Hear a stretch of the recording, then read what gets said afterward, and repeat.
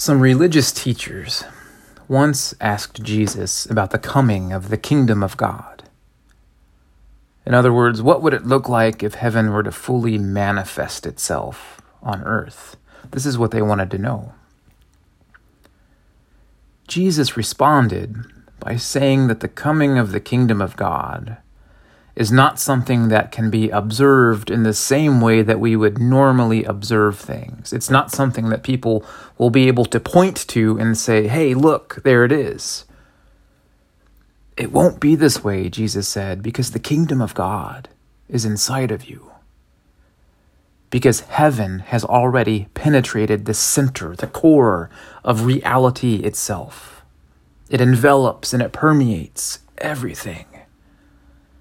All things exist in the kingdom of God, and the kingdom of God exists in all things. So trying to see the kingdom of God, it's about like trying to look out of your own eyes to see your own eyeballs. Trying to find the kingdom of God or heaven, it's like a bird at flight trying to find more air, or a fish in the depths of the sea trying to find more water.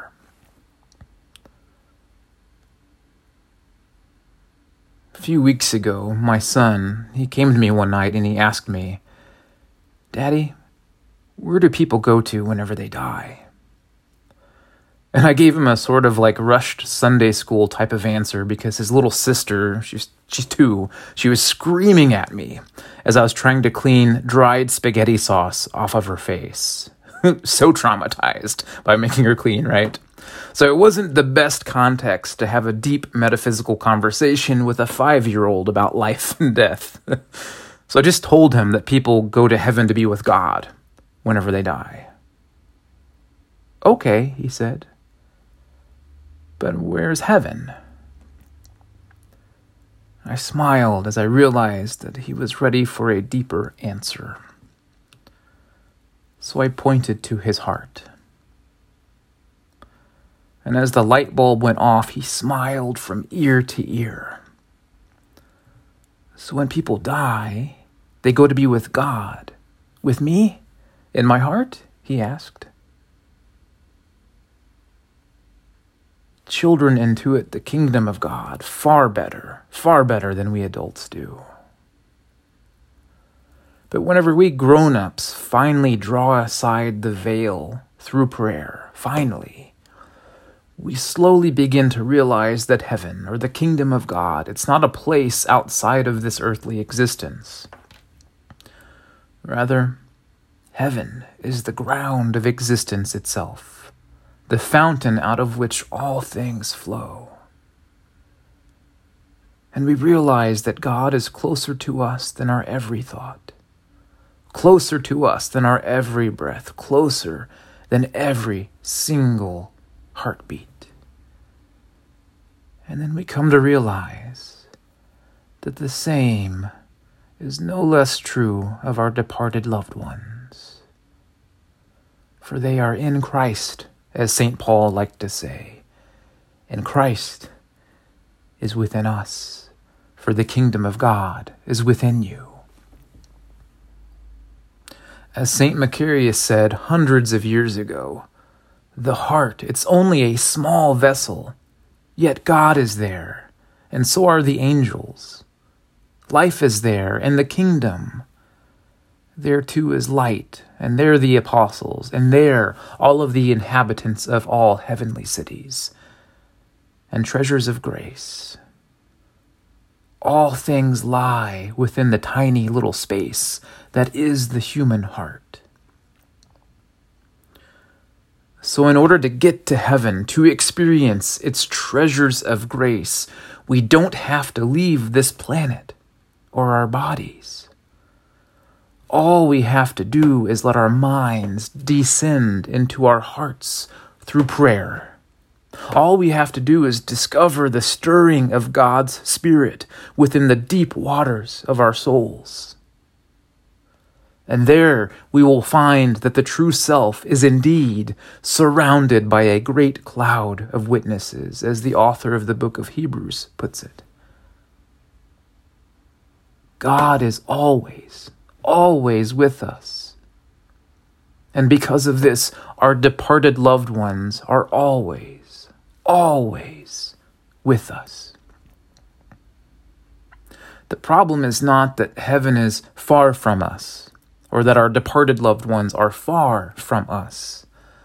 The problem is that we are far from ourselves, far from the heaven that rests at the very center of us.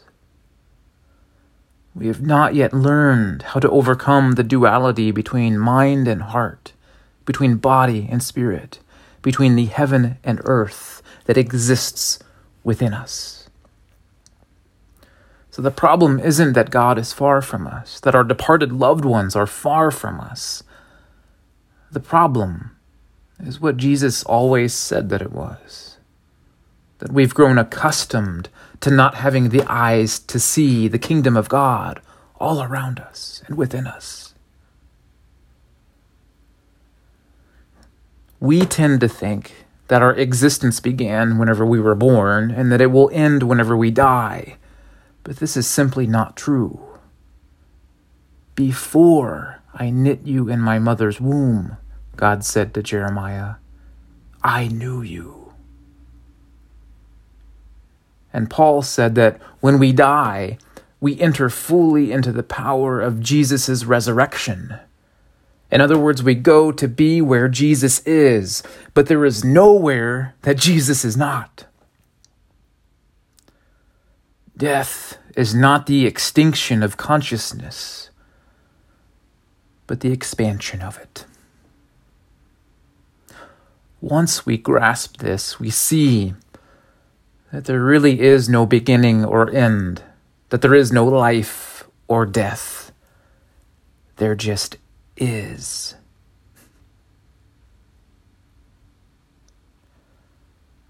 Whenever you look up at the sky and see a beautiful cloud passing by, the cloud seems to come and to go. It seems to come into existence and then die out. But clouds don't die. They transform. That which they are composed of descends as water, and it revitalizes the earth. So whenever you wake up in the morning and see the dew resting on the blades of grass, the cloud is also resting there. The cloud is in the dew of the morning. And in the humidity that you feel on your skin, the cloud is also there. In the raindrops that nourish the soil and the flowers in your garden, the cloud is also there. And yes, as you look up to the sky, you might become saddened because you can no longer see the beautiful, unique cloud. It has passed by, it's out of sight. And it's okay to lament this loss. It's normal to be sad whenever something so beautiful and unique leaves us. If you have the ears to hear, then hear. But just because you cannot see the cloud in the sky anymore, it does not mean that she is any less present. She is just as present to you. She is present to you, just in a different way now. In fact, in pouring herself out and watering the earth, the cloud is closer to you now than she ever was before. My friends, the kingdom of God is in the midst of you. Simply let yourself rest in God's resting in you. Simply let yourself rest in the kingdom's resting in you. And you will have the eyes to see soon enough that before the cloud was somewhere to you, but soon enough you will see that she is everywhere to you.